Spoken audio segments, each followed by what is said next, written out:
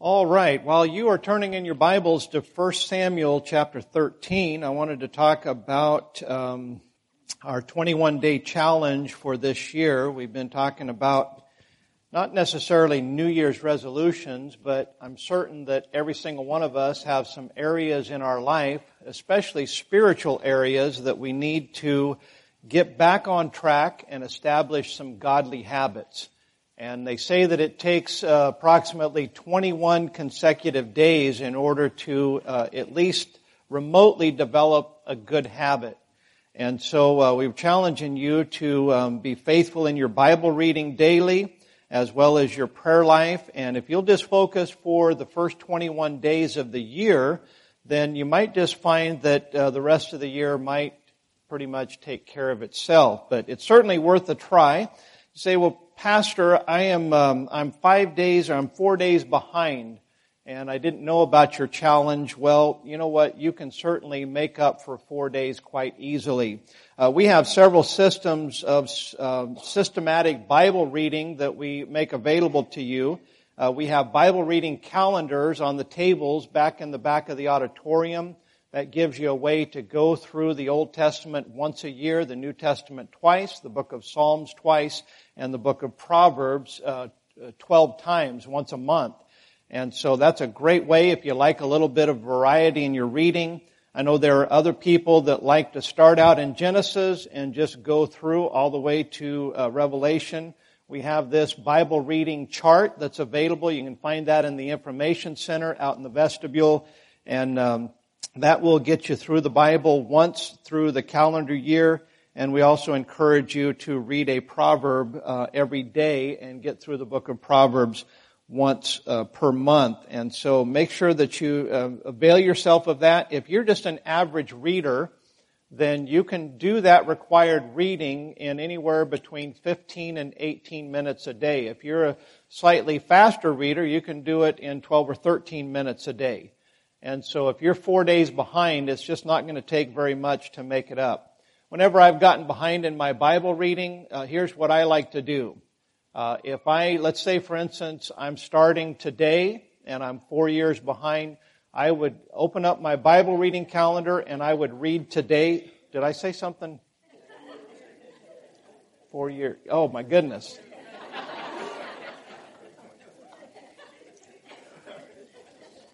Wow. I hope that's not a subconscious confession.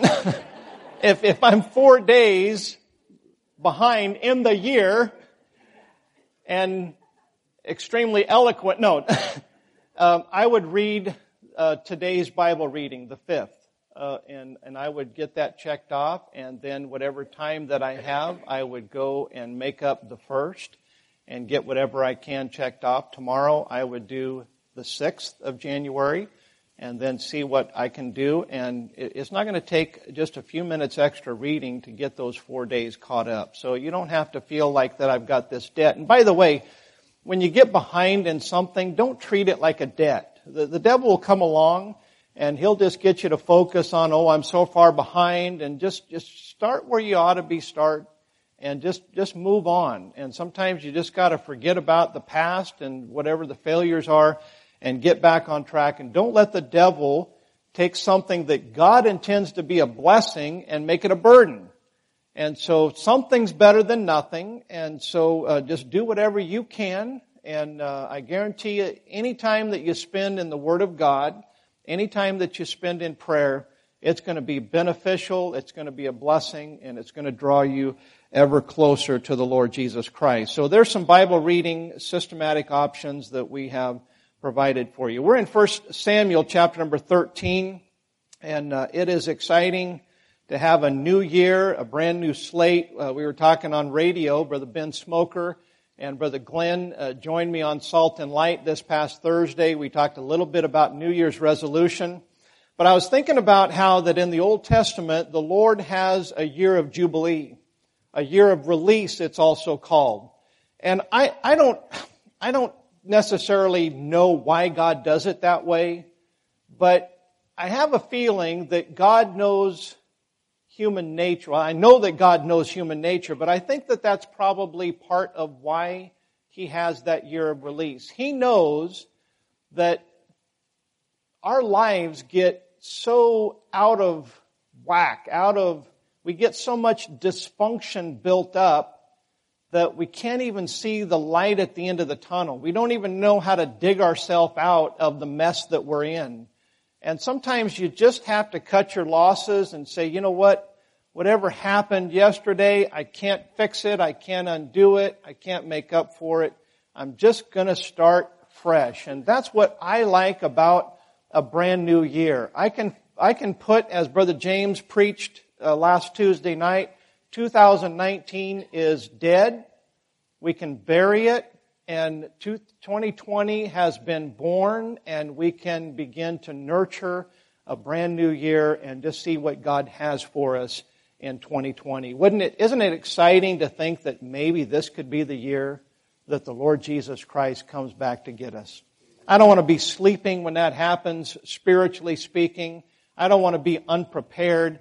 I'd like for Jesus to come back and my heart and my life be right with Him. In 1 Samuel chapter 13, we'll begin reading in verse number 1. The Bible says Saul reigned 1 year, and when he had reigned 2 years over Israel, Saul chose him 3,000 men of Israel, whereof 2,000 were with Saul in Michmash in the Mount Bethel, and 1,000 were with Jonathan in Gibeah of Benjamin.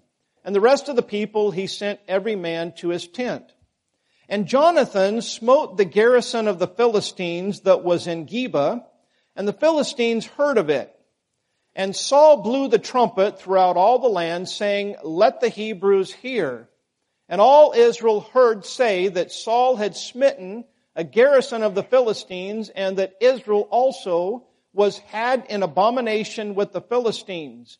And the people were called together after Saul to Gilgal. You know, if I could pause right there, I wonder if a real man of God showed up in Statesville. I mean a real man of God, like the old-timey men of God, and set up a tent or went out into one of these open fields and began to preach like John the Baptist. And a bunch of people started coming out to hear him and started getting saved, and their lives started getting changed. I wonder what that would do to these modern contemporary churches that think that the only way to reach people is with a rock concert. I guarantee you they'd probably start getting a little bit afraid that maybe they're going to lose their influence. In verse number 5 it says, And the Philistines gathered themselves together to fight with Israel, 30,000 chariots and 6,000 horsemen, and the people as the sand which is on the seashore in multitude. And they came up and pitched in Michmash eastward from Bethaven. When the men of Israel saw that they were in a strait, that would be a narrow place, for the people were distressed, then the people did hide themselves in caves and in thickets and in rocks and in high places and in pits.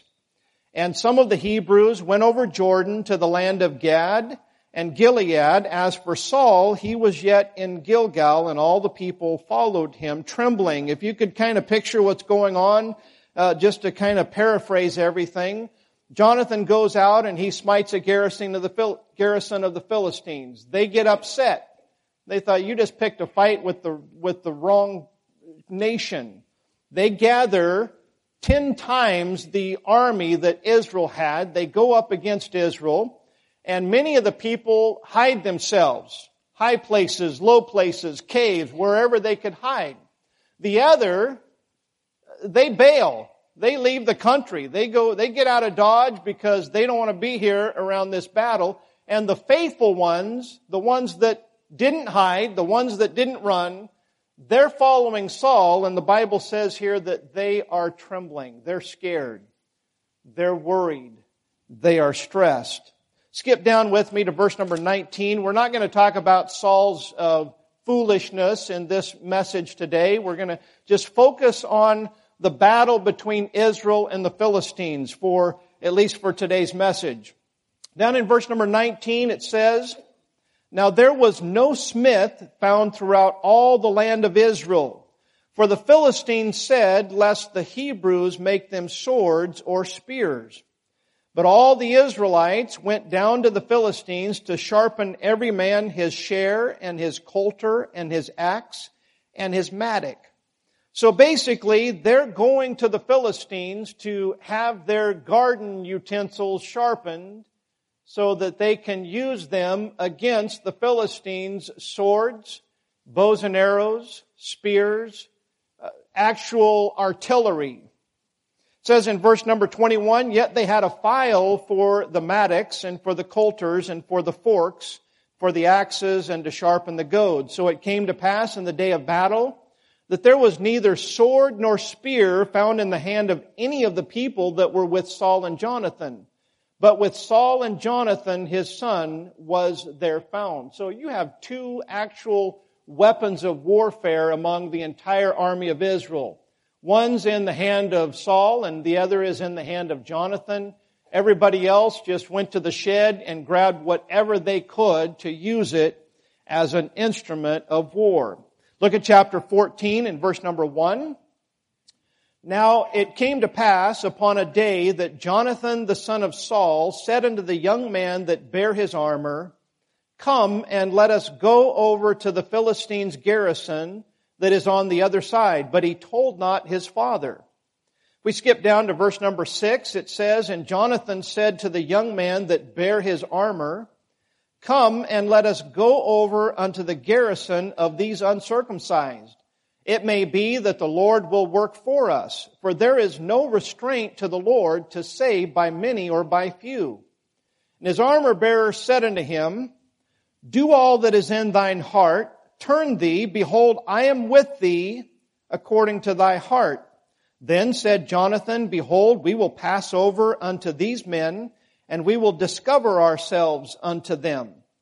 Skip down to verse number 11. And both of them discovered themselves unto the garrison of the Philistines. And the Philistines said, behold, the Hebrews come forth out of the holes where they have hid themselves. The men of the garrison answered Jonathan and his armor bearer and said, come up to us, and we will show you a thing. That's probably paraphrased. I'm sure that being heathen soldiers, they probably had a few other choice words to say about Jonathan and his armor bearer as well. He said, come on up, we'll show you a thing. Jonathan said unto his armor bearer, come up after me, for the Lord hath delivered them into the hand of Israel. Jonathan climbed up upon his hands and upon his feet, and his armor bearer after him, and they fell before Jonathan, and his armor bearer slew after him.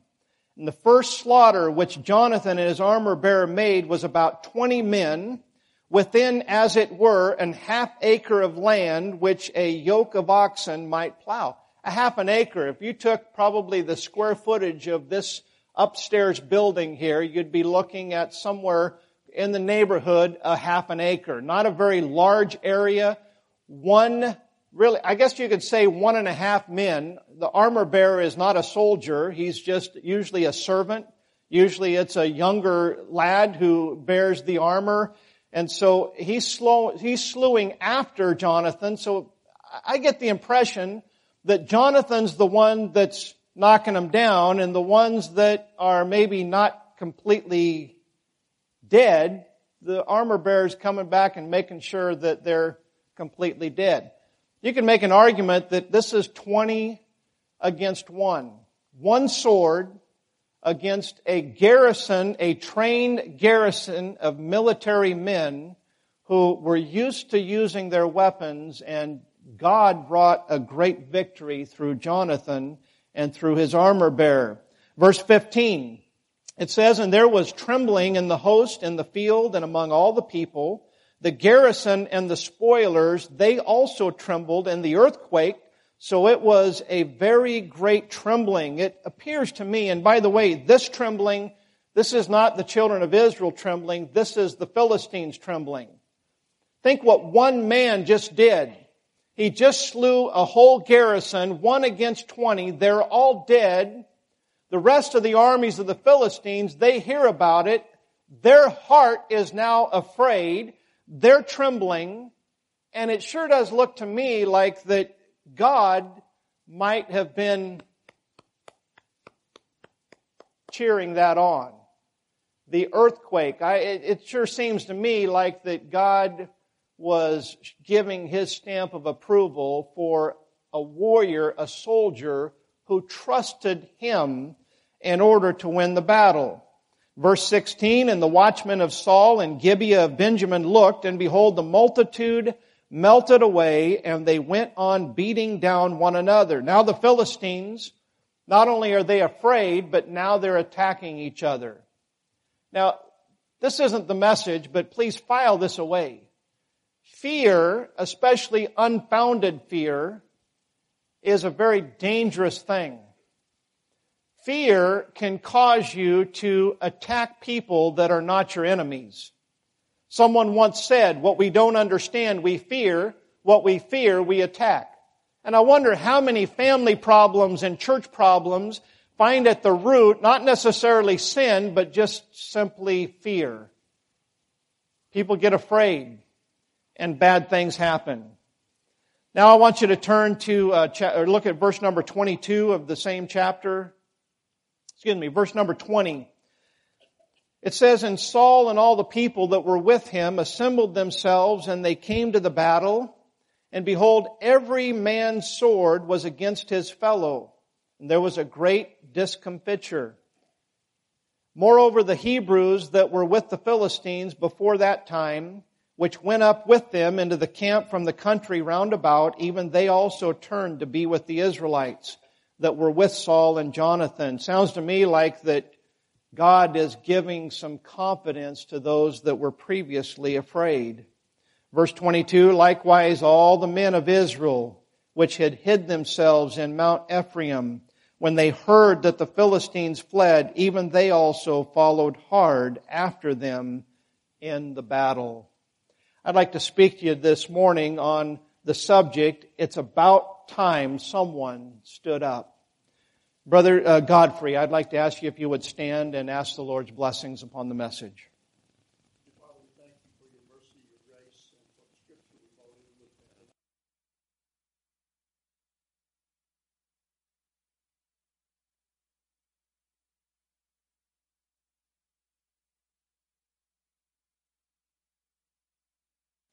at. Amen. Thank you, Brother Godfrey. It's about time that someone stood up. In today's text, we see that the people of God here, I believe, are very similar to the modern church. They're in bondage to the world. And I believe that the modern Christian today is in much bondage to the world. The Bible says that we are not to love the world. Love not the world, neither the things that are in the world. If any man love the world, the love of the Father is not in him. We have many, many Christians today that their lives are typified by a love affair with the world. Yes, we don't say that we hate God and we believe in God. And if someone asked us if we're saved, we'd give all the right answers. We could pass the test. But the average modern Christian today, really in their heart of hearts, they're enduring church, they're enduring God, they're checking Him off their list so that they can go and do what they really enjoy, and that's be out there with the world. If any man love the world, the love of the Father is not in him. That is the state of the modern church today. Just like the children of Israel were in bondage to the Philistines. The children of Israel here had a minimal arsenal. They didn't have many real weapons. I read here in this book that the Bible says that the Word of God is quick and powerful and sharper than any two-edged sword. I've got a book here that is a two-edged sword, and it is made out of the best steel that could ever be made. My wife got some new knives for Christmas from her husband. And there's some knives. Brother Glenn's been trying to get me to buy these knives for my wife for quite some time. They're made in Germany. And I mean, I just thought, there can't be that much difference. I mean, you take a high quality knife, just means the low quality knife, you just got to sharpen it more often. That's what I'm thinking. Well, my wife decided, you know what, I do a lot of cooking. It's something that I enjoy doing. Maybe I should just get some good tools. She has been using those knives now for a week, and I'm not kidding you. I think it makes the food better. I don't know what. Maybe as she slices all of those things, it just makes a cleaner cut so that all of the vegetables absorb the flavors. I don't know. All I know is since I bought her those knives, the food has just reached another level. But amazingly so, she just, every time that she's using those knives and I'm walking by the kitchen, she's like, oh, this is just so, everything. And I've tried not to make her mad ever since then too. One of those knives, anyhow.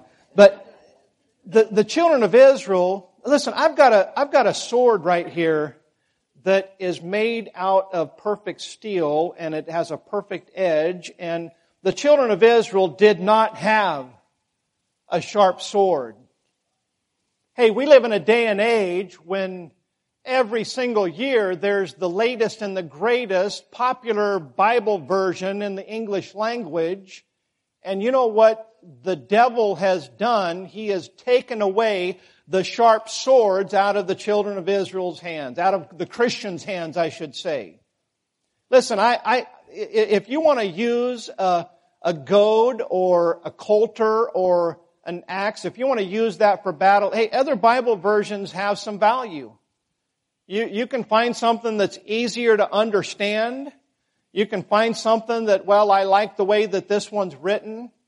Or you can just choose one that is a sharp and a powerful sword. I don't know about you, but if I'm going to battle, I want the best sword that I can find.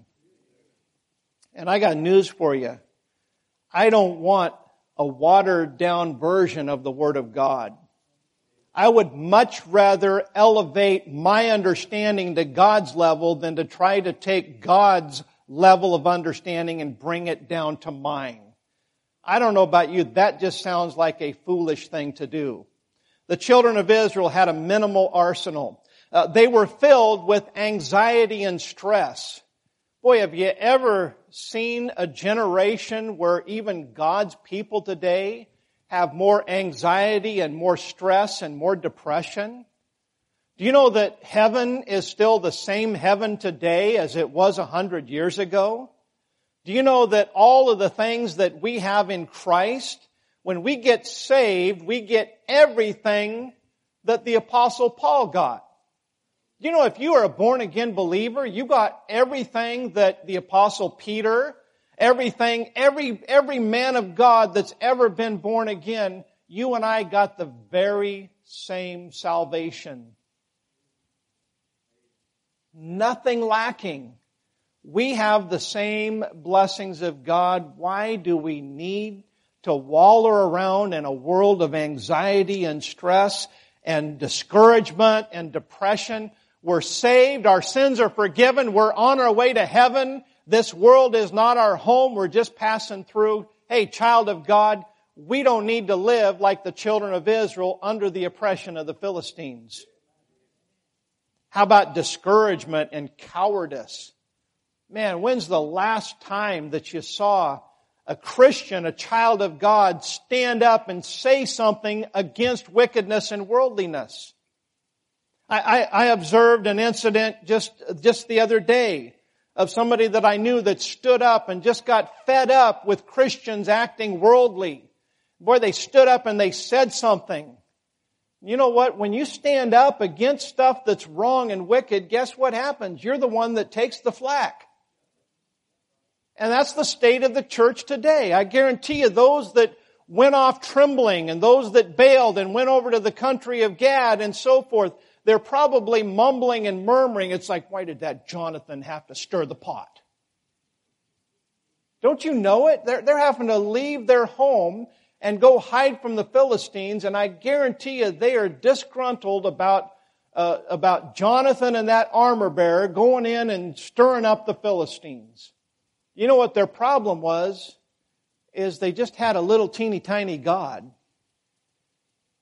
And the big God that wants to give victory the whole time was saying, hey, I'll give you victory, but I'm just looking for someone who will stand up and fight. Praise the Lord. Jonathan and the armor bearer, they said, hey, it doesn't matter how many of them there are. God doesn't care what the numbers are. If He wants us to win the victory, guess what? We're going to win. Thank God for that. The Philistines outnumbered Saul and Israel over 10-1. Jonathan was outnumbered 20-1. But you know what the Bible says in Proverbs 28, verse number 1? It says, the wicked flee when no man pursueth, but the righteous are bold as a lion. Hey, you don't have to be a believer today. You don't have to be a Christian that goes and hides in the cave. You don't have to go flee and try to get out of Dodge and avoid the battle. The battle is the Lord's, and God wants to wrought a great victory. He's just looking for you to stand up and be willing to fight. Edmund Burke is attributed to this statement. You've probably heard it, no doubt. Many people have been attributed to saying this. Abraham Lincoln, Winston Churchill, I believe that Theodore Roosevelt was attributed to saying this. But it goes like this.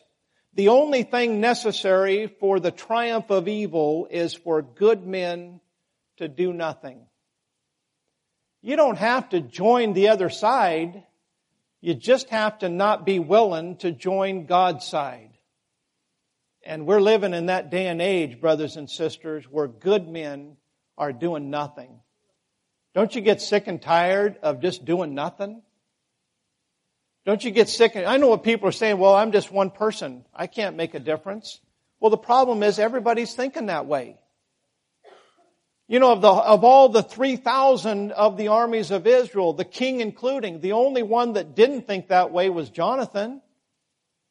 But Jonathan was willing to stand up and do something about all of the wickedness around him, and God not only gave him a great victory, but that encouraged everybody else, and all of the dissenters came back, and all of those that were fearful came crawling out of the caves and said, you know what? I think maybe God can and will do something if we're just willing to let Him use us. Folks, boldness is not something that's mustered up. It's something that is developed from above. I guess we would say it's not mustered up, it's prayed down. If we will just have the faith to trust God, God can do miraculous things in our life, but He's not going to do it if we will not, or if we refuse to trust Him. So if we're going to stand up, the first thing, number one, that's important is that we have a clear conscience. Now, when I say a clear conscience, I'm not talking about a perfect pedigree. There is nobody, I am certain, in this building today that would say, hey, my life's perfect. I guarantee you, every single one of us, if we were to look in the mirror, examine our life, we would say that I am not where I ought to be for God. I mentioned this, I think, last week or the week before. If you were to have seen me 34 years ago, and by the way, this month is the anniversary, 34 years since I surrendered to the Lord. I had just turned 20 years old. I'm getting ready to turn 54. And I totally, lock, stock, and barrel, surrendered my heart and my life to the Lord 34 years ago. Everything hasn't been peachy. Everything hasn't been wonderful. There have been times where it has been rough, but I wouldn't change it for a single thing. I highly recommend living a life surrendered to the Lord Jesus Christ. He has been so good to me. He has blessed in so many ways, and He has seen me through failures and faults, and He's even seen me through a few victories and successes here and there. All of the good, bad, and ugly, everything in between, the touchdowns, the fumbles, you name it. God has been so good these past 34 years, and I wouldn't trade one day of serving the Lord for the entire 4 or 5 years that I was out there in the world serving the devil. A clear conscience. You know, you can have a clear conscience no matter what you did yesterday. You can have a clear conscience no matter what you did 2 hours ago. Just simply by getting your heart and your life right with the Lord. Hey, if you're not familiar with 1 John 1:9, you ought to get really familiar with it. The Bible says if we confess our sins, He is faithful and just to forgive us our sins and to cleanse us from all unrighteousness. Aren't you glad for that? Man, when I mess up, God has a reset button that I can wipe the slate clean. Thank God the blood of Jesus Christ, His Son, cleanseth us from all sin. A clear conscience. Someone once said that conscience makes cowards of us all. Why are Christians so feeble, and why are Christians so timid? I think a lot of it just comes down to the fact that there are very few Christians that are actually righteous. You know, you take somebody who's walking with God and living righteous, when they see something in Christianity today that's worldly and wicked, you know what? It stirs their heart. And they get upset. I know I do. When I see wickedness and worldliness among God's people, when I see pastors behaving like the world, when I see people that are in positions of spiritual leadership and they're not walking the way that they ought to, and flaunting it. I'm not talking about just human weakness. I'm talking about flaunting it like they're proud of it. When I see that, it stirs my heart. And I'd have to say that I get just a little bit angry about it. And you know what? The modern Christian looks at the preacher or the parent or the righteous Christian who's living right that gets a little bit upset at wickedness and worldliness, and guess what they call them? Oh, you're just a Pharisee. You know what the problem is? They haven't even studied the Bible and they don't even know what a Pharisee is. They just heard their friends use that statement against people that are criticizing their wickedness and worldliness, and so that's my way out, to just make the righteous the bad one, just like the children of Israel were no doubt probably making Jonathan the bad guy as they had to flee their homes.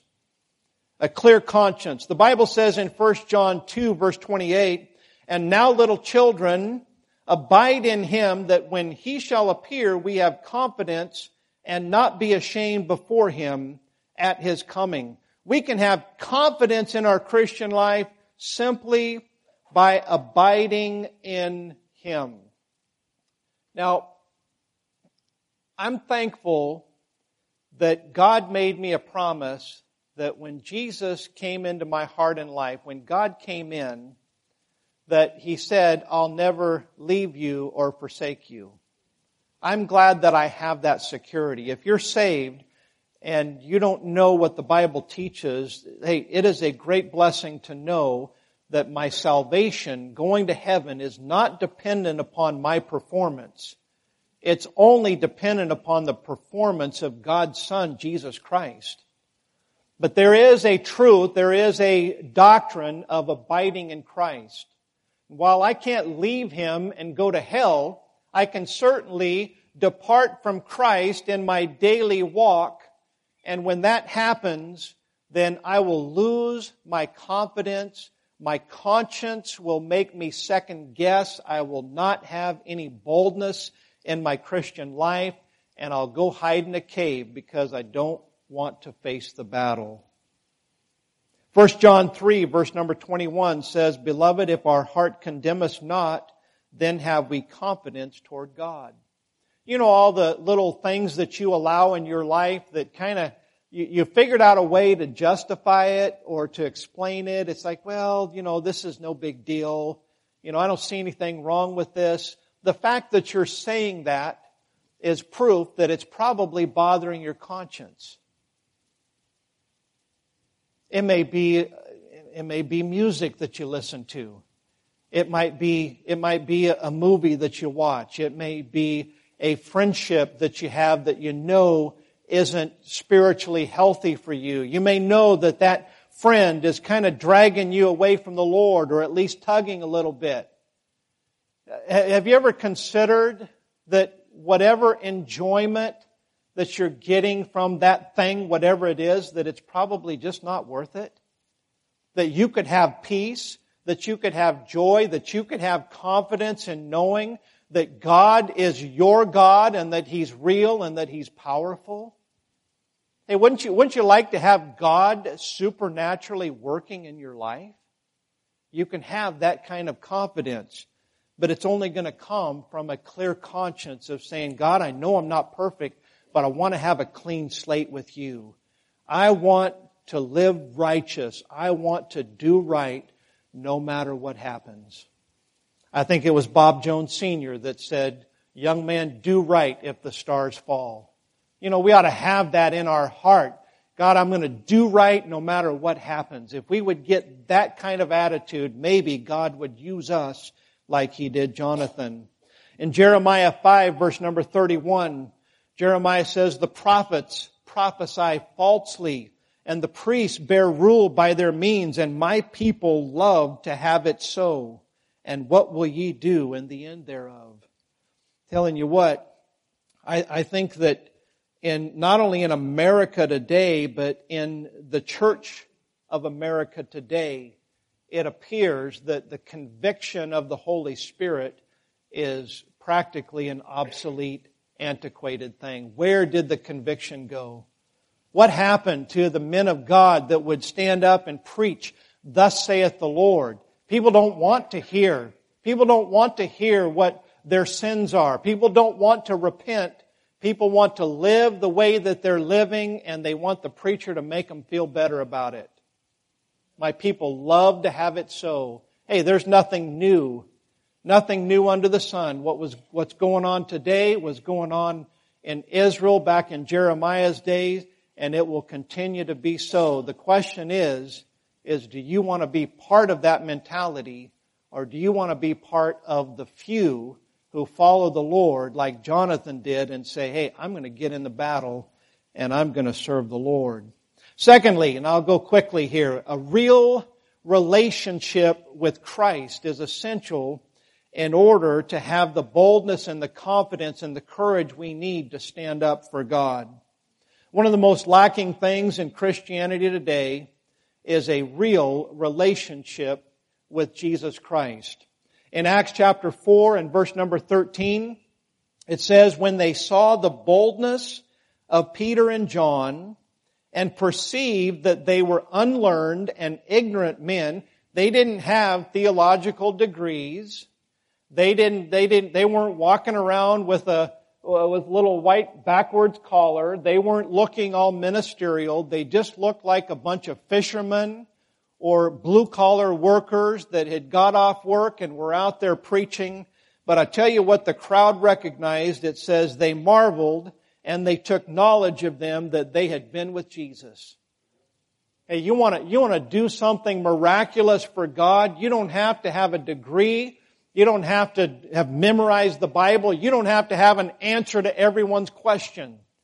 You just simply have to be willing to follow the Lord. And if you spend time with Jesus Christ on a daily basis, you're going to find some boldness and some confidence that you never ever imagined that you could have. In Acts 4 verse 29 it says, the Lord, and now Lord, behold their threatenings, and grant unto thy servants that with all boldness they may speak thy word. The world is always going to try to take and put God's people in a box. The devil's going to try to shut our mouths and to quiet us and just say, let's just be nice. I don't want to ruin their day by witnessing to them. How would we all like to, when we stand before God and God says, why didn't you give them a tract? Why didn't you witness to them? Why didn't you tell them about Jesus Christ? It's, I didn't want to ruin their day. Now, God knows what they would have done. Have you ever handed somebody a gospel tract? Just, and everything in your mind saying they're going to reject it? You ever had somebody that you just know they're going to refuse, they're going to cuss you or whatever, and you hand them that and they go, oh, thank you, and start reading it? How many of that's ever happened to you? We have a dear family, so close. I mean, we love them dearly in Idaho. And my daughter had a master club assignment to go and hand out, I think, half a dozen tracts. And our neighbors next to us. We'd worked with them and talked to them, and it just didn't seem like nothing was taking. And so, but right before Wednesday night going to church, Anna had to get those 6 doors knocked on. And so it's like, okay, man, I'm late. I gotta hurry. All right, come on, Anna. So we started to walk by their house. And Anna says, can we go to their house? And I'm like, no, they don't. We've already tried. They don't seem to be interested. And she said, please. It's like, okay, fine. So we knock on their door. Anna's there. She's supposed to be doing the talking. And Anna says, I would like to invite you to church tonight and your kids to go to Master Club. And Sister D says, we'll be there.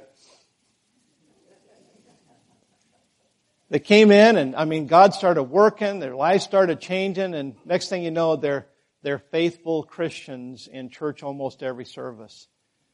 You know, God knows. How many times have we thought, oh, I don't want to ruin their day, I don't want to make them awkward, and we worry about their feelings at the expense of their soul? Listen, I'm not saying be obnoxious in your witness. I know that there are times when, your waitress is serving you and she's frazzled because she's got more tables to deal with than what she has time. You don't have to give her an entire study of the book of Romans while she's supposed to be serving other tables. We don't have to be obnoxious, but you know what? Something's better than nothing. I know this is one thing that God's been speaking to my heart about that I need to do more of, that I've gotten out of the habit. I need to be a better witness because God wants us to speak the word with boldness, and everything in our culture, everything, even in modern Christianity, is trying to put the vocal witness into a box and then shut the lid on the box. Well, I'll just let my lifestyle be my witness. Hey, how's that working for you? Can your lifestyle, how many times have you had people line up saying, oh, tell me how you got to be so wonderful. How can I get in on your secret and be wonderful like you? Oh, I'll just live a good life and be nice to people, and then they'll come and they'll beg for my secret. It doesn't work. Let your light shine. The gospel is the light. Jesus is the light. Our life needs to back it up. But don't think that we're not supposed to speak up and tell other people. If this Bible is true and people without Christ are going to die and go to hell, what more motivation do we need than that? I would say it's important. I would say that it's urgent. And I would say that it's eternal. When is somebody going to stand up? Acts 4:31, and when they had prayed, the place was shaken where they were assembled together, and they were all filled with the Holy Ghost, and they spake the word of God with boldness. Hey folks, we need a real relationship with Jesus Christ. For sake of time, I'm not going to take you to Isaiah 1, but you might want to write that down, Isaiah 1, verse 2 through 5, and you'll see once again God is pleading with His people to have He says the ox know their crib, the animals know the barn, but He said, my people don't even know me. It's one thing to know about God, it's another thing to know God. Listen, if you want to have some boldness and confidence, you need to have a real relationship with Jesus Christ. And then my last point is, it's not my last point. But I am hurrying. Number 3, experience and endurance. I'm just in a good mood today. Is that okay? Just in a good mood, enjoying preaching. And I don't want to keep you here till 1. Notice I didn't say I wasn't going to. I'm not going to. All right, experience and endurance. Philippians 1 verse 14, and many of the brethren in the Lord, waxing confident by my bonds, are much more bold to speak the word without fear. What about that? Here's Paul. He's in bonds. He's been put in jail for preaching the gospel. And the average mind would think, oh no, now the gospel is going to be hindered because the evangelist, the missionary, just got put in prison. Oh no, God's going to lose. You know what God did? He worked that together for good. And because of Paul's faithfulness, even though he was imprisoned, God's people, they were encouraged. It's like, you know what? Paul's not whining and complaining about his circumstances. He's rejoicing. He's still writing us letters. And he's still preaching to the guards. He's still doing whatever he can. If he can do that in prison with a death sentence, getting ready to lose his head, maybe we can do the same thing. You know what, brothers and sisters? We don't have it that bad. But we shouldn't wait till somebody gets persecuted till we stand up and say it's time to be bold for the Lord Jesus Christ.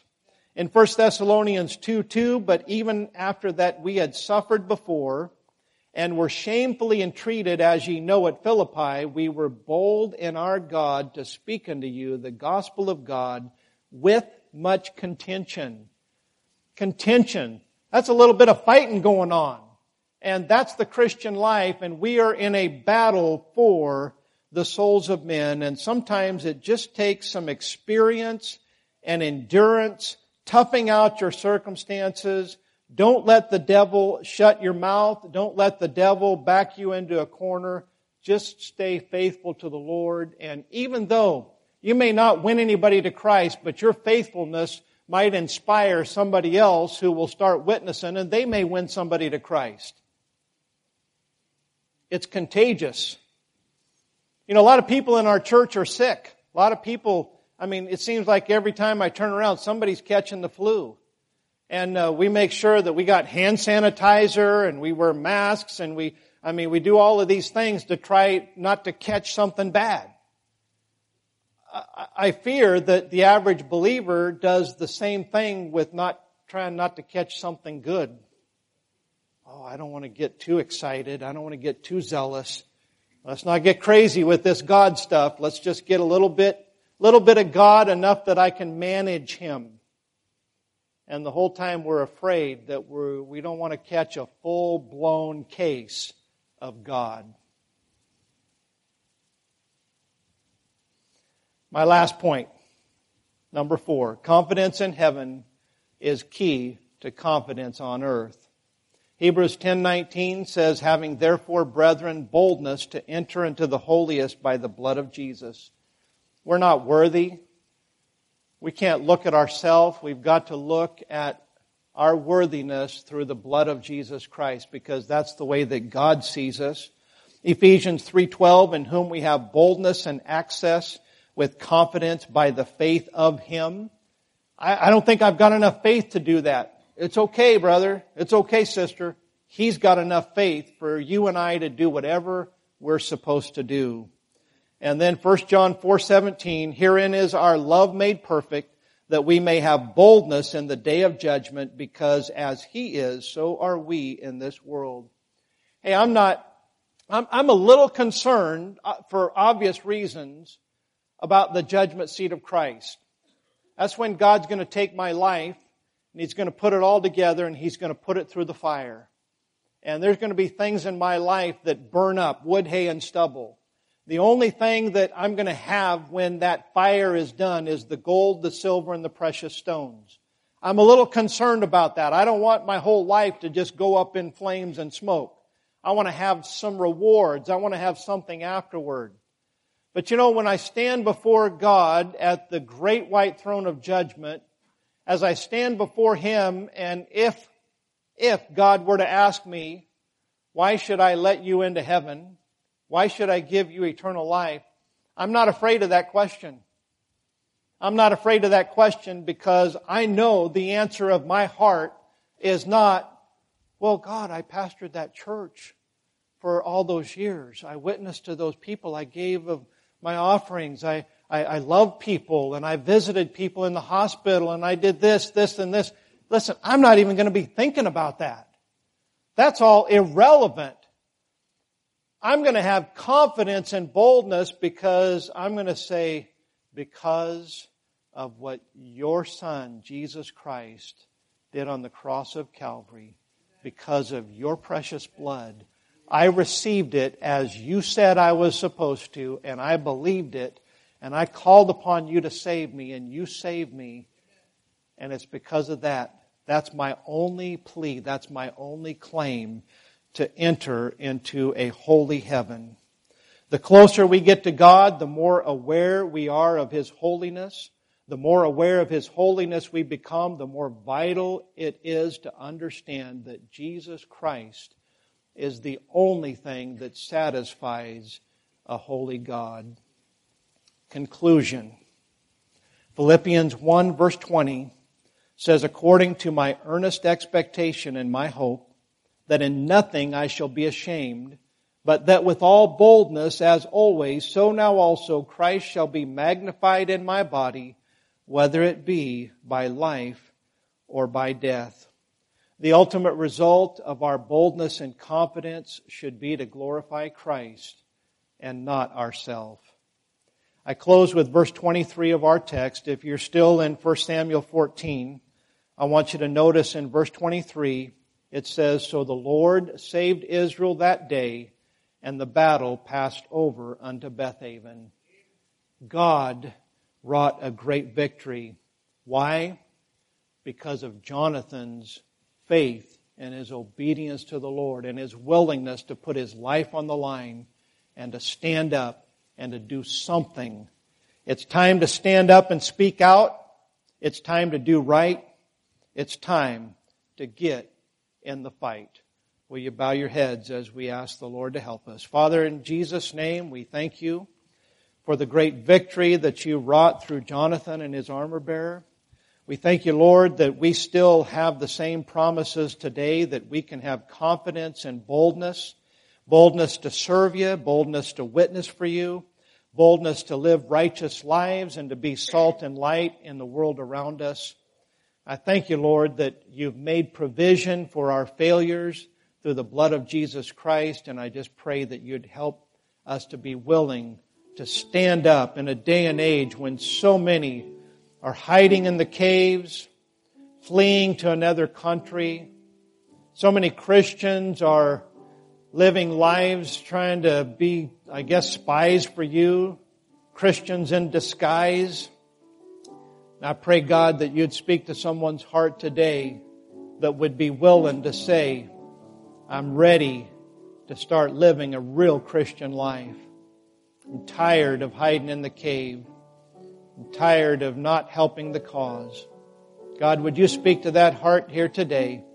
In Jesus' name we pray. Amen.